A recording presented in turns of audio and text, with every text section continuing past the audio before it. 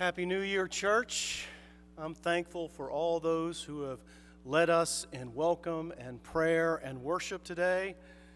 And today, the first day of the new year, is an ideal day to engage a passage whose very structure is built on the shift from the old to the new, from a former way of life to a transformed way of life. So hear now the word of God from Paul's letter to the Colossian church. But now you must get rid of all such things: anger, wrath, malice, slander, and abusive language from your mouth. Do not lie to one another, seeing that you have stripped off the old self with its practices, and have clothed yourselves with the new self, which is being renewed in knowledge according to the image of its Creator. In that renewal there is no longer Greek and Jew, circumcised and uncircumcised, barbarian, Scythian, enslaved and free, but Christ is all and in all. Therefore, as God's chosen ones, holy and beloved, clothe yourselves with compassion, kindness, humility, meekness, and patience. Bear with one another, and if anyone has a complaint against another, forgive each other. Just as the Lord has forgiven you, so you also must forgive. And above all, clothe yourselves with love, which binds everything together in perfect harmony. It's so good, right? But before we dig into all this richness together, let's pray. Lord, you alone are the Word, and you alone have the words of eternal life. Speak to us, Lord. Speak to us as we are gathered here today, and speak through us as we are scattered in the world this week. Speak, Lord. Your servants are listening. And we pray all this in the mighty name of our Savior, Jesus Christ. Amen. When I was still working in the marketplace, I had a colleague and a good friend named Jim. And Jim and I had some great discussions while we worked together about how to balance the demands of family and job and our shared desire not to destroy our souls while we were working for a big company. And from time to time, he would tell me about his dad, who had been an executive at a very large company, and how he had navigated some of those same challenges. Early in his career, his dad struggled to be who he really wanted to be at work. The pressures of climbing the corporate ladder, of working more, of doing more, of competing with others for positions and promotions, led him to make some cutthroat decisions and sacrifice some relationships. The higher he climbed, the more bruising it was to his soul. But after a number of years, something happened to him that changed who he was at work and how he was at work. Something happened that changed how he thought about himself and his role. Something happened that changed how he treated his coworkers and colleagues and customers. And that something was this: his dad became vested in the SERP, the Senior Employee Retirement Program. And being vested with the SERP guaranteed that he would make his high annual salary every year for the rest of his life. Now, that word vested is important. It comes from the Latin word vestire, which means to put on clothing. And from it, we get our Old English word vestments, or clothes. When Jim's dad became vested, he was clothed with, he was wrapped up with, he put on the resources of the SERP. And being vested released him to be compassionate rather than competitive. Being vested freed him to look out for others instead of compulsively looking out for himself. To be compassionate rather than competitive. To care more about people than profits. And to do things that were truly right rather than the things that were just right for him. Now, it's easy for some of us to understand about being vested and how that would change our outlook at work. But if putting on the SERP could change your work life, just imagine how putting on Christ can change your whole life. If being vested with retirement security has the power to change our occupational outlook, then being vested with eternal security has the power to change our very identity. And that's what Paul is talking about in this passage from Colossians. Now, across his many letters, Paul uses the metaphor of clothing yourself with or putting on Christ. In Galatians, for example, Paul describes Christian conversion this way: as many of you as were baptized into Christ have clothed yourself with Christ. The image of putting on may be drawn from early church baptismal practices, where new believers would take off their old clothes, symbolically discarding their former way of life, and wade into the baptismal waters. Then, after proclaiming their faith and being immersed, they would come up from the water and walk out of the other side of the baptismal pool and put on a new white robe to symbolize their new life in Christ. Now, this ancient metaphor can sound strange to our modern ears because in our vernacular, putting on can sometimes mean pretending to be something we're not, or deceitfully posing as someone we're not. But Paul is not addressing pretenders in this passage. He's talking to the church. He's talking to God's chosen ones, holy and beloved. He's not exhorting us to be something we're not, but to become who we already are, to live into every facet of our new identity in Christ. And of course, Paul is talking about the theological concept of sanctification, whereby Christians grow into the reality of our salvation and put it into daily practice. Now, at the moment of our conversion, we are clothed in newness, but our external lives may initially look just the same. We live in the same old world and face the same old challenges. And in that way, we're very much like Jim's dad. Becoming vested in the SERP didn't immediately change his circumstances. He was still an employee, still had a boss, still lived in that same old corporate culture. But being vested changed everything about how he worked. He no longer felt compelled to conform to the dehumanizing corporate ways. And so it can be with us. When we're vested in Christ, we're blessed with every spiritual blessing in the heavenly places, vast spiritual resources to change how we live in the present, and eternal security that gives us assurance for our future. Now think of it like this.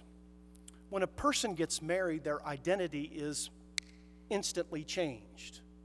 On the day I got married, when I walked into the church, I walked into the church as a single person. But when we said our I do's, my identity was immediately changed. I was different. I was now a married person. The two had become one flesh.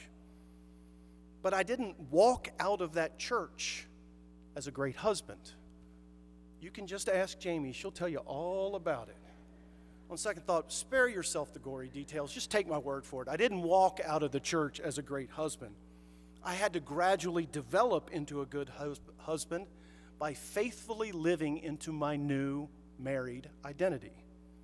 And so it is with our relationship with Christ. When we put our faith in Him, we were immediately and eternally changed. Colossians 1 tells us that Christ reconciled us to God through His death to present us as holy and blameless and irreproachable before Him. But as we all know, at the moment of our conversion, we didn't suddenly become holy and blameless in all our thoughts and actions. This spiritual transformation had to be worked out. In Paul's words, it had to be put on in our daily experience. Much like spouses learn how to be good husbands and wives over time, we develop into true disciples over time by faithfully living into our new identity in Christ. Paul uses this clothing metaphor to give us guidance for this lifelong work of sanctification. Now, the process of holiness is primarily the work of the Holy Spirit, but it is a work in which we must actively participate. When we put on what Christ has done for us, it progressively changes what we love and what we do. It transforms our private life and our public deeds. It remakes us into the very image of Christ. So practically speaking, what will that look like? Well, first, Paul reminds us that because we have stripped off the old self with its practices, we are to get rid of the old ways of anger, wrath, malice, slander, and abusive language. Paul's talking here, of course, about repentance, the change of mind that comes from our changed nature, that manifests itself in our changed behavior. Here, he's specifically telling us that before we can put on the ways of Christ, we have to take off the ways of the world. Now, as most of you know, that's not an easy thing to do. Now, I had an old sweatshirt from college that I loved. I used to wear it all the time around the house and in the neighborhood after we got married. But after a number of years, my wife had to break the news that the sweatshirt had to go. It was stained and torn, and it smelled awful no matter how many times I washed it. And initially, I was, shall we say, resistant. In fact, I retrieved the sweatshirt from the trash can several times after Jamie had thrown it away. I was resistant because I was so used to that sweatshirt that I didn't know how bad it really was. And that's the way our old habits and hang-ups can be. They've been around for so long that we don't even see them anymore. For some, anger and abusive speech are old friends that make us feel safe when we're afraid or upset. For others, gossip and slander have become just juicy conversation partners. Or you might have absorbed some malice or prejudice from family or friends or your old neighborhood that you don't even question anymore. But the Spirit brings us new awareness. And just like my wife did for me, it will help us recognize the things that got to go. The Spirit will point out those habits that need to be ditched and those hang-ups that we just need to give up. No matter how comfortable they might be, the garments of the old self carry a spiritual stink, and we need to ruthlessly strip them off and throw them away. And in their place, we are to put on the new self, clothed with compassion, kindness, humility, meekness, and patience, the willingness to bear with one another, and the practice of forgiving each other. And most importantly, we're to put on love, which binds everything together in perfect harmony. Love coordinates all the qualities. Love ties the outfit together. Love makes it fit everyone just right. And these attributes, you should notice, are both personal and relational. Paul is very clear that there's an inextricable link between our essence and our ethics, our character and our conduct. However, he's not simply giving us a list of virtues like you may have been able to find in ancient Roman or Greek literature. Not at all. These are the defining character traits of Jesus himself. For example, compassion is being tender to the suffering of others and doing something about it, just as Jesus taught in the parable of the Good Samaritan. When we wrap ourselves in the compassion that Jesus has shown to us, we can go and do likewise for others. In Paul's time, humility was considered a trait best suited for slaves. But Jesus embraced it, calling himself gentle and humble. And he came among us as one who serves. when we put on the serving towel of Jesus, the one he used to wipe the disciples' feet, it will grow both our desire and our ability to humbly serve others. Jesus is the one who begged the Father to forgive those who were unjustly crucifying him. And Christ has both the power and the willingness to forgive our many sins. And clothed with his forgiveness, we become increasingly willing and capable of forgiving others. But Paul doesn't stop there. Yes, he says that these virtues of Christ will renew our hearts and our relationships, but he also claims that they'll renovate our social realities. And that makes sense because Christ pushed against the social conventions of his day. He touched the unclean. He ate with tax collectors. He proclaimed the image of God in Gentiles. And in his great love, Christ even crossed the boundary of sin to rescue lost people like us. And so it follows that clothed with the character of Christ, we reject any way in which the world divides people and assigns superiority in being Jew or Greek, slave or free, black or white, rich or poor. Because our new identity is not wrapped up in race or nationality or economic status. It's wrapped up in Christ. This sanctification that Paul talks about, it's not an easy process. It's not a quick process, and it's not a passive process. We don't just sit around and wait for the Holy Spirit to make us new. Holiness demands the intentional engagement of our wills. God has gifted us a new outfit for our souls, and it's hanging in the spiritual closet. But we must make the decision to put it on. And we see a beautiful picture of this in the parable of the prodigal son. In that story, a son wandered away from his father, left his home, and aimlessly chased the notion that he could find his identity out in the ways of the world.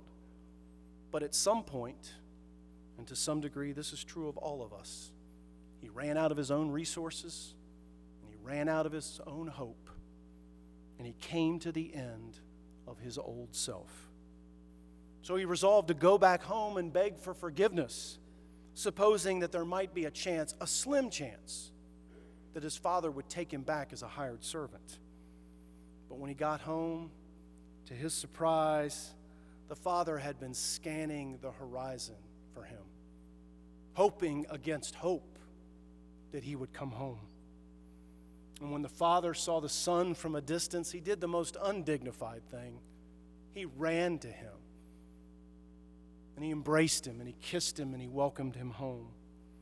The father ordered a great feast to celebrate the return of his long-lost child, and he orchestrated a full change of clothing for him. He put a ring on his finger, probably a signet ring that signified that he was a member of the family. He put shoes on his feet, and then the father wrapped him up in a new robe. The scripture says the best robe, and put it on him, clothing him in restored sonship. I just imagine the son the next morning, waking up from the festivities. He gets out of bed and looks around his old room as a new person.